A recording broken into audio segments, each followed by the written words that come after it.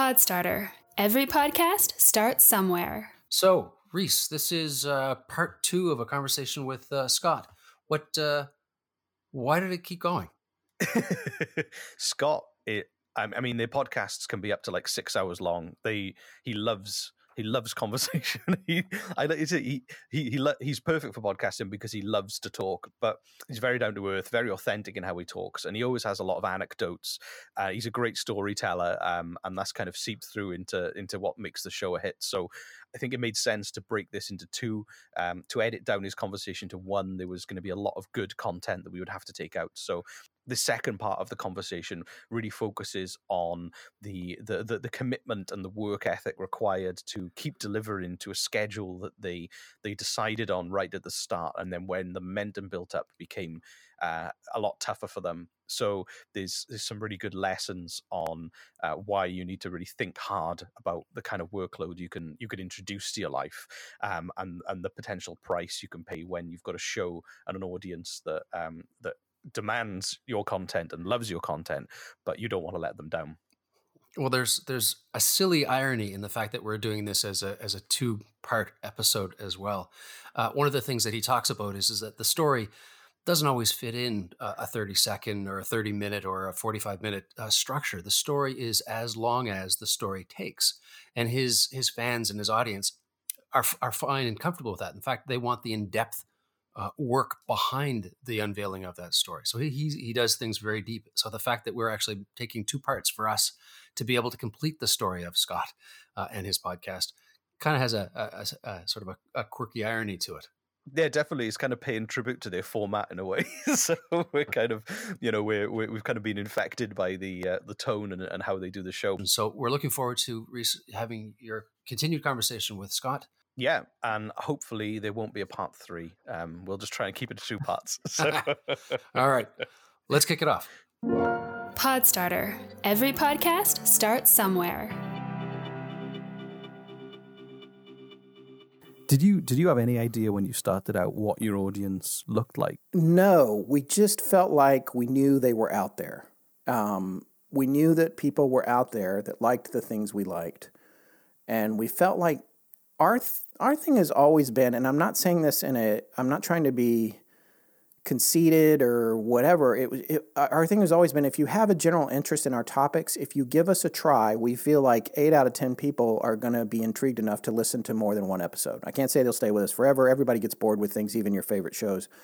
But we always felt like if we could just get people to find out about us, they would stick with us. And there's no question that some of our growth has just been the growth of podcasting in general. So whereas if podcasting had peaked in terms of adoption by listeners, we might be flatlined. I don't know. We could just be growing because more people are finding out about podcasts, and then we're sort of in that mix somewhere. But iTunes just released a whole bunch of new categories. They still don't have one for us. We're still under, I don't know, uncategorized. Yeah, there's no paranormal or entertainment, and paranormal for me was a bad word when we started because I felt like that word had a bad brand to it that's sort of hokey and melodramatic and stagey, and I didn't want to be that. But the further we've gone into it, and the more, frankly, paranormal podcasters I've gotten to know, and the more I do want to own that word, and I feel good about saying that we are, or can be, a paranormal show. We also do historical mysteries that don't necessarily have paranormal explanations, but the bulk of our stuff probably falls into that category.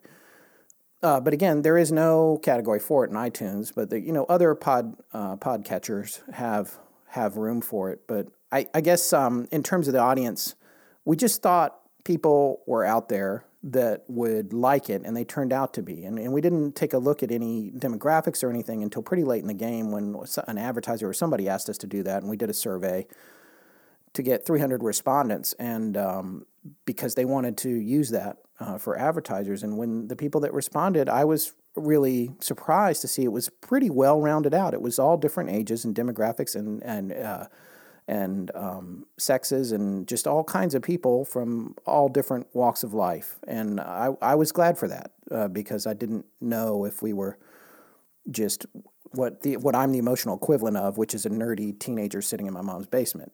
So that's what I am. I'm saying that I am that. I'm not putting those people down. So I'm older than that now, but that's still where I'm stuck. And that's why our show is what it is, I guess. Perhaps everybody else is the same deep down as well. Yeah, right. That's where I think our listeners are coming from. And at what point then what was the tipping point for you where you realized that Astonishing Legends was, you mentioned that you've had many failed ventures in the past. At what point did you realize that this one was one that had legs and was going to go somewhere, I suppose? I think when we started selling ads regularly and the show kept growing, and then our revenue got to a point where we could see on the horizon that we would be able to support ourselves with it and have it be our day jobs and be something we could keep doing.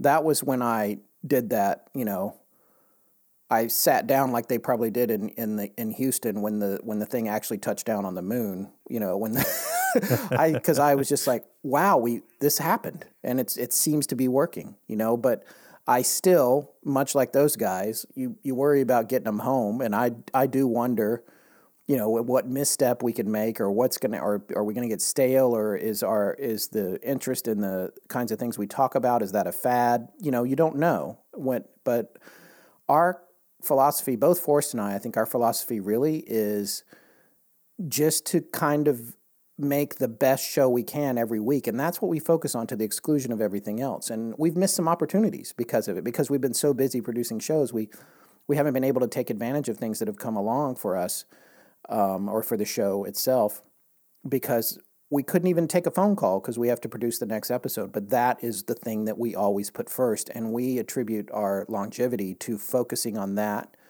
making the next show and making that the number one priority. And I think that that's the only reason we're still around, really. And has much changed about how you do things? How have you progressed in terms of your process? You touched on the release schedule has changed quite a lot. Yes. How about how you kind of maybe come up with ideas for shows, or how you put them together, how you package the information, I suppose? A lot of stuff has changed a lot. You just can't help but evolve, especially organizationally. You get tired of scrambling, and there's the point at which you can't have the messy desk, and I'm saying figuratively, with stacks of papers on it. You just can't survive that way forever. So you get to a point where you start organizing your desk, and then you get a file cabinet, and you start labeling folders, and you start doing stuff like that. And we've done a lot of that, a lot of workflow development. We use Google Docs a lot now, Dropbox Paper, which is pretty awesome, that just came along. We're using all these things to share documents because everybody's remote, really. I mean, Forrest and I have been in the same city for years, but that's not continuing pretty soon. But that has no bearing on our show. We've actually recorded a part before and nobody knew. So that's fine. And then our editor is, she's in Tennessee. Our sound designer's in Tennessee. Our head of research and producer, co-producer of the show, is in Washington, D.C. So we have to be able to, everyone has to be able to work remotely and fluidly. So we came up with things. We have a document for each show that has an outline form. We have a strategy, an approach strategy to how we go to the topic, and then how we work from the outline as we're recording. Both Forrest and I can write outlines, but it changes depending on who's doing what. And all of those things. I think the biggest thing that we did for 2019 was I sat down for 3 days. I went to Staples and I got a calendar, like a laminated calendar, which I don't know what the deal is with Staples, but it was absurdly overpriced because it was a piece of paper in a laminate, but it was still $30. I don't get that place. But anyway, but I had to have it, so I got it. So I guess that's why Staples works. So I've got this thing, and I brought this calendar home. And I sat down and I used dry erase pens and I wrote out where I thought each show needed to be released. And then I wrote in when we needed to be starting research on that particular show, not topics. The topics we kind of decide pretty quickly, and I'll explain that in a second, but more like we should be researching show X here. We should be recording show Y here. And I started multitasking the calendar to where each day we had a clear idea of what we needed to do that day. And then we started, the other thing I did was figure out how we could work through what we call our dark weeks instead of taking them off, which is what we had been doing. We were hand to mouth. We would do a show, finish it, produce the next show, post it. Then there'd be a dark week, and we'd do our laundry and try not to get evicted. Then we'd go back. And I sat down at the end of last year and said, if we do this and we work our butts off through the dark weeks, you know, the first 3 weeks will be hard as they always are, hand to mouth, but then that fourth week is a dark week. If we produce a show, then we'll be a week ahead. And then if we do that with every dark week, by the middle of the year, we'll be 5, 6, 8 weeks ahead, which is something that never happened, and we actually pulled that off this year. So that's amazing. That's been a game-changing thing, and that was really just about working smarter, not harder. I mean, it's a cliche, but for me, the thing that is your production experience, the whole workflow, planning productions, and planning delivery of an end piece of work, creative work. Obviously, that kind of it has really informed that process. And I guess people who come into podcasting aren't familiar with if they don't have a background in production. So that sounds like it was really useful in helping you hammer that out. Yeah, that's a really good point. And you and I come from the same background. So, and I don't think I would have thought, I kind of take that for granted because I did that so long, I don't think about it. But it did teach me because I started out delivering tapes, a job that doesn't exist anymore, for the company that I started for, and then became a vault manager, which meant I was in charge of all the tapes and the film that came into the company I was at. And then I became an assistant editor and then an editor, blah, blah, blah, blah. But like working my way up, that whole process, yes. You realize that the thing that needs to be produced, that's the priority. And how is it treated? It's the king of the roost. You got to take care of it and make sure it gets delivered on time no matter what. And if there's a problem, then you got to fix it. And or as Vanilla Ice would say, yo, I'll solve it. So you've got to get there no matter what. And that is something that I learned from that. And you're right. If you haven't been in that kind of backbreaking world of, no matter what happens, this has to come out. It has to be perfect or better than perfect, and it has to come out by a certain time. That's something that I did for 15 years with commercials or more. And you're right, that definitely helps me organize our show. And it's the same thing with Forrest. He had similar experience to me and the similar pressures in post-production as well. He worked in movie trailers, which are even harder than commercials, and also worked producing corporate events, which is another kind of cutthroat world. And so we both were under deadlines all the time, and but they were always for other people. So the nice thing is now that we're under deadlines for ourselves, even though, I heard a quote a long time ago about, because I consider us entrepreneurs, and I heard a quote a long time ago, where someone said an entrepreneur is someone that will work 60 hours a week for themselves to avoid working 40 hours a week for someone else. and that's the truth. And I think a lot of people, everyone talks about pod fade because a lot of people start shows and then they can't keep it up. And the thing to understand about it is that it's a real job and it's real hard and it's not some easy way to make money. And on top of that, it could be that you'll do it and no one will listen to you. And you might have a great show and they still won't listen to you. They won't find you. So that's just, it's frustrating. And I don't honestly know how we got where we are, to be in the big picture of that. Because you and Forrest are kind of the holy grail. It's now your full-time job. And that's what a lot of people dream of when they first start out as podcasters. It's like, hey, wow, imagine if this was our full-time job. Yeah. Like you say, and it's not necessarily an easy thing to do. No, it's not. And I think we both recognize the value of that, and it has been in a lot of ways a dream come true, but we've also worked as hard at it, I think, or harder than either one of us has ever worked prior in any other job we've had. And and we treat it with kid gloves, and we do listen to the negative emails. We do try to take thoughts away from them even when they're really hateful, and there's not a lot of those, to be honest. I mean, considering the size of our show, we have a very, very low number of trolls. But we do have some people that respectfully write in and say, hey, I wish you would do X, Y, or Z. And I'll look at that and I'll be like, 80% of what you said, you should just find another show. But this 20%, you're right. We should fix that. And so we always try to look at that kind of stuff. I think I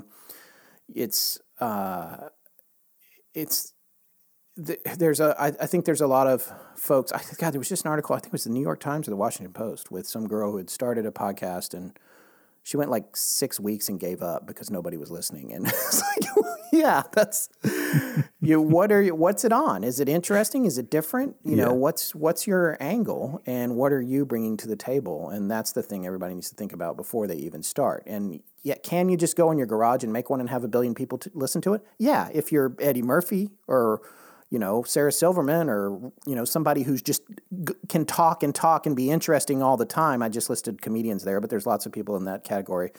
You can pull that off, but you have to remember that Sarah and Eddie are 1 in a million, and the odds of you being that person, if you are, your family's already told you. You know that. All right, well, you can't trust your family. They're telling you that anyway. But you should. Your friends will say, "Hey, you should do this or whatever." There's people who will tell you you have a gift. You should record. You should do a podcast. You should do a course. So you have to get out there, but you have to do something different than what other people are doing.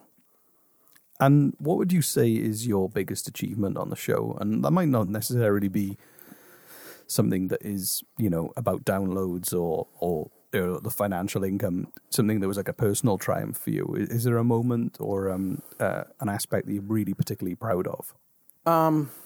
I think for me, it was a recent series that we did, and it was the relationship that we developed with one of our guests on the show, and the topic and the way that it all unfolded.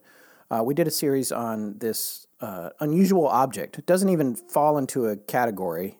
It's not a UFO. It's not a cryptid. It's not a ghost.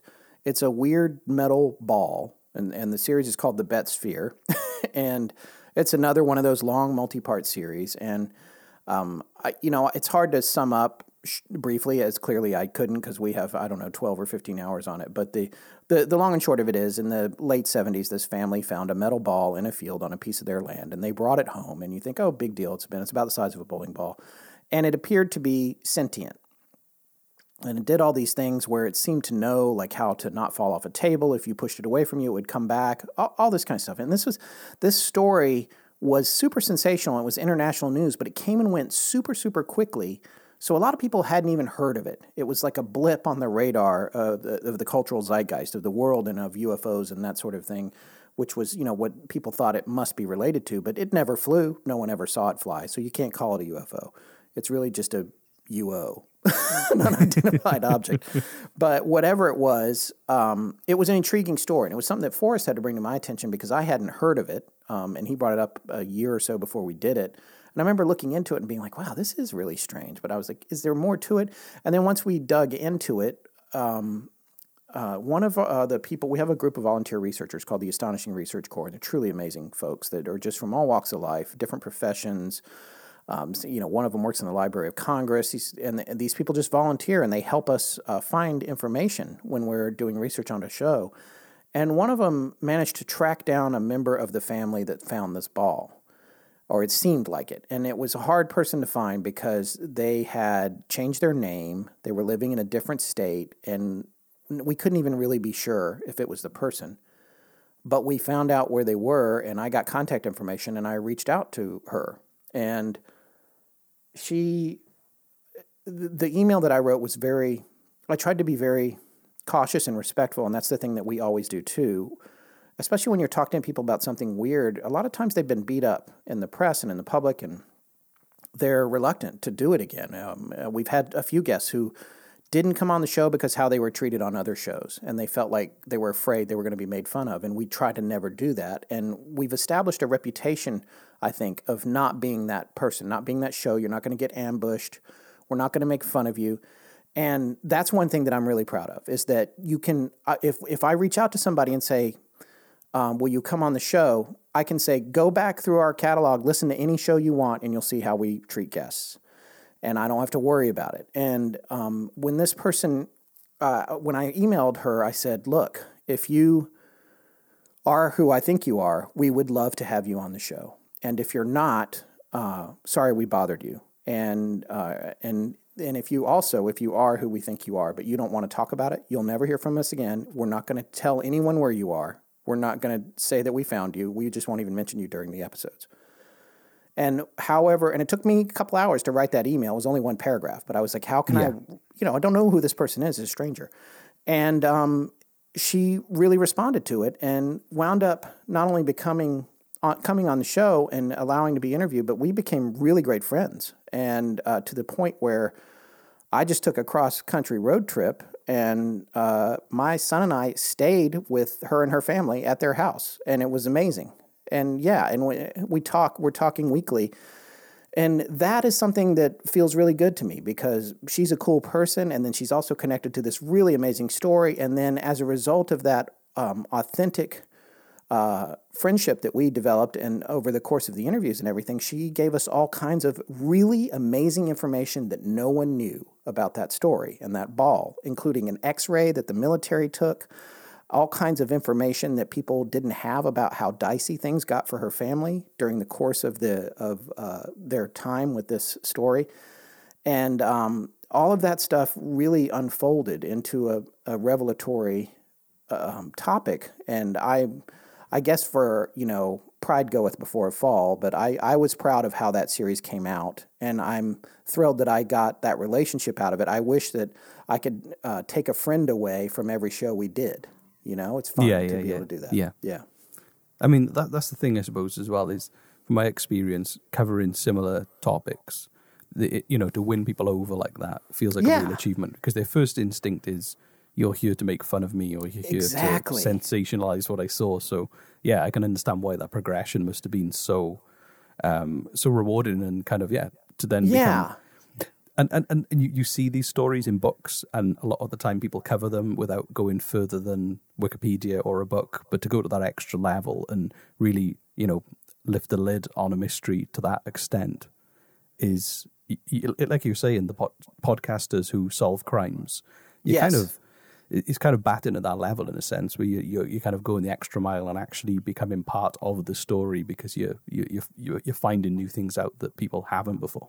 Well, and that's another thing. A lot of folks have gotten into true crime, and there's some really amazing true crime podcasts out there. That's an exploding, division of it. I couldn't do it because I get too involved in these stories, and I like to get to know the people in these stories. It's the same thing with we did a series on the Sallie House and one haunted house in Kansas, and that whole thing took a right turn. But initially, in the first part of it, we were interviewing a couple that lived in it in the 90s that experienced a lot of really weird stuff, and I count them as friends now. And talking to them was really fascinating. And it's like this. It's a whole other component to a story that has elements that you can't believe in or unbelievable aspects when you get to be friends with the people who experienced it, and you get to really connect with whether or not they're fabricating things or they seem to be interested in fame or money, because you get to know them well enough where you would know that, especially after you've talked to them for hours on end. And it's the same thing. You've been so amazing. You helped connect us with a lot of Welsh folks in relation to the Berwyn Mountain incident and that sort of stuff. And those people were just amazing. And the more you talk to them and the more you get involved, the more you're like, these people aren't making this up, which is when you see something just in print and people read it, they have an air of disbelief anyway about whatever it's about. The first thing everyone thinks is, oh, these guys were mistaken. They're making it up. But then when you start talking to them for a little bit, you suddenly realize that a lot more of these stories feel a lot more true than what you're probably comfortable thinking. Yeah. And do you think that that's kind of like the secret behind your show, is that you're kind of probing and asking questions that people maybe are sometimes afraid to ask, but in a way that is not, you're not so out there. It's kind of very, you're very grounded in a sense. You don't necessarily just jump and believe and make up unsubstantiated claims and try and, the whole confirmation bias thing is, you use the phrase confirmation bias quite a lot. It's something you're very conscious of, and something we a lot try of people... to be. It's hard to fight. You get it no matter what, but especially we clearly fall in the I want to believe category, but we try to be impartial. But just the level of research and commitment you have to put in the episodes together, and I suppose, do you feel like that thoroughness is a real selling point? Yeah, I do. I think it surprisingly has been, I was worried it was detrimental. We're going too deep. We're going too long. And like I said, some people complain about that, but more people, especially in our our social media when we say, hey, should we make the show shorter? We've done that a few times.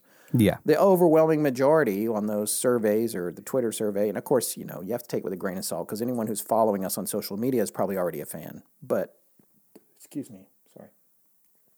You have to take those with a grain of salt because anyone who's following us on social media is probably already a fan. Yeah. But there's, it's a good 70 or 80% are don't change a thing, don't make it shorter, produce more episodes, make them longer. And that's encouraging. And it must mean that the way that we're doing it is appealing to people, Yeah. But I always wonder, I guess, in terms of growth, and here's the bottom line is we're at a point where like it can be our full-time jobs. That was the point that was most important to both of us so that we can keep doing it. And if it grows more, that's great. But as long as it doesn't go down from where we're at, we get to keep doing it. So I do wonder, and Forrest and I talk about this all the time. What do we need to do to make it more accessible? Oh, we should make it shorter. No show should be longer than 75 minutes. Or we should stop talking about this type of historical connection or whatever. But whenever we get into the weeds on the research, and it's like, we can't leave this out. This is amazing. The Hellfire Club was right up the street and these guys were related but that kind of stuff. So it's like, we can't not tell people that. So there's that component of it. But, and we're looking at emerging platforms and ways to develop, I think podcasts are going to evolve to where you can have more choices about how you listen to them. And that's something that we're working on now and developing in a way that will give people alternative ways to listen to us that will allow the people that want the shorter version to hear that one and the other ones to take the left turns when they want to. So that's something that we're trying to figure out, which I think maybe that'll get us the hockey stick. In terms of growth. Maybe. Who knows? And just as kind of one final point, what kind of one piece of advice, or maybe there's more than one piece of advice, what would you say to somebody who's just starting or just thinking of starting? What needs to be at the front of their mind when they're going to take that leap and start recording? Well, I would say there's a couple of things. I guess you said one piece of advice. Let's see if I can. Well, you can give me a few more. If you want. I guess what I would say. As long as it's gold. I would say that the main thing to do first is to figure out if any other show out there is doing what you're planning on doing. So once you identify that, then you have to decide if you can do it better than the best show in that category, or different in a way that will still draw a large audience, even though the best show's already out there in that category. And then I would say, apply yourself to what differentiates you, because there's so many shows out there. And one of the things that stinks about iTunes directory is that these shows that go out and they do like 6 episodes and they quit and they're all still out there on the directory. So there's like 1 million or 700,000, 700,000 podcasts out there. 20% of them have produced a new show in the past 3 months. 20%.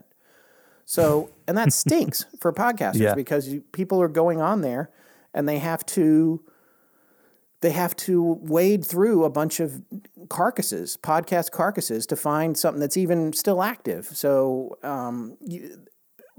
and what that means to you as someone starting out is that you've got to be real different, and you've got to be accessible in terms of the name of your show so that people can just look at, because that first impression is just going to be your postage stamp sized logo and the name of your show. And so you have to pick something that works and that people will understand and can understand what the show's about, unless you're a celebrity and you can, like I was, whoever I'm picking, Sarah Silverman, and you can just say, it's Sarah, then you get to do that if you're Sarah Silverman. If you're not Sarah Silverman, your name of your show has to say something more, and you don't have, a corporate entity behind you or whatever. So I would say that's one thing. I would say if you're going to have a show with co-hosts like ours, you got to be real careful about who you pick, because, and Forrest and I, frankly, we just got lucky. Who would know that we could spend hours upon hours in a room staring at each other? And man, we've been through broken air conditioning systems, broken hardware, yelling at each other at 3 a.m. and forgetting what we even were talking about. Just, and it takes a certain disposition. you have to mesh with the other person if you're going to have a co-host. And if you're going to be on your own, then be in the driver's seat and be good at that, and be good at interviewing or eliciting interesting conversations from other people. Get the best gear you can afford to get, but if you can't get nice gear initially, then still you can get started. And then if you start to generate some income from whatever way, then later you can step your gear up, which I also believe you should do, is reinvest in the show if it starts to do well. And just make sure that, like I said, that you're different from what other people are doing, because if you're not, you're going to have a super hard time standing out. And then I guess the other thing is just to get out there and do it, and don't spend too long. It's like anything, ruminating about it, even though we spent 1.5 years doing that ourselves. Don't wait for a porch moment. Yeah.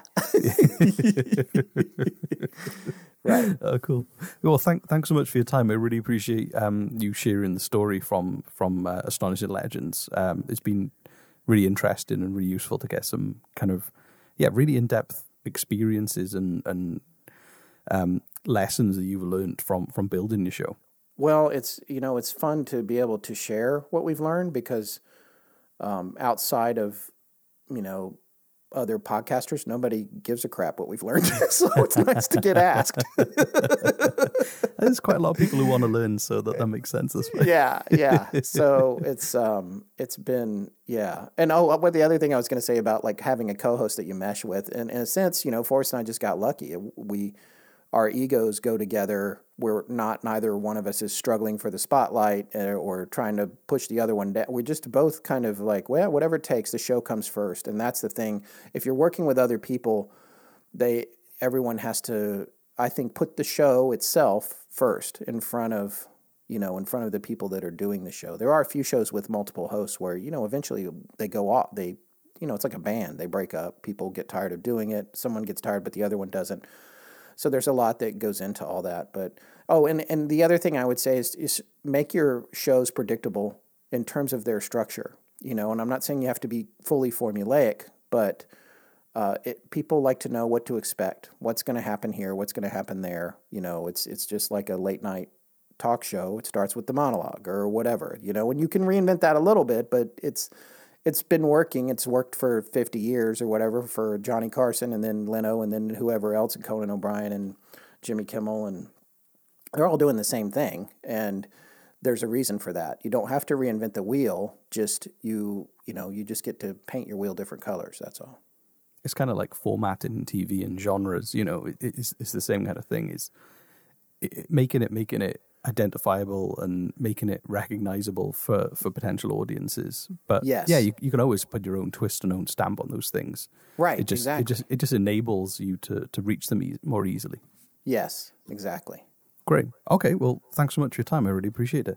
Yeah, thank you, Reese. It was a pleasure coming on. I really, thanks for the invitation. And Forrest had wanted to know if he should hop on tonight, and I told him, no, you don't know. I got this covered, and of course. But here's the other thing: he couldn't get over to our recording studio. So, no. But I feel sure if you were to ask him too, he might come on if people want to hear two people droning on and on about their show that drones on and on. So maybe I'll interview him separately and see if he's got a different perspective. So. Yeah, see if he tells a different story from me. He's like, God, I hate that guy. He doesn't know it, but I've already started my own show. Yeah. Cool. Thanks so much. All right, talk to you later. Visit podstarter.io to find out how we can help you build the podcast you and your audience needs. To listen to more episodes, search Podstarter wherever you find your podcasts, or visit our website. You can also find us on Instagram, LinkedIn, Twitter, and Facebook. Podstarter is produced in Nova Scotia, Canada by podstarter.io.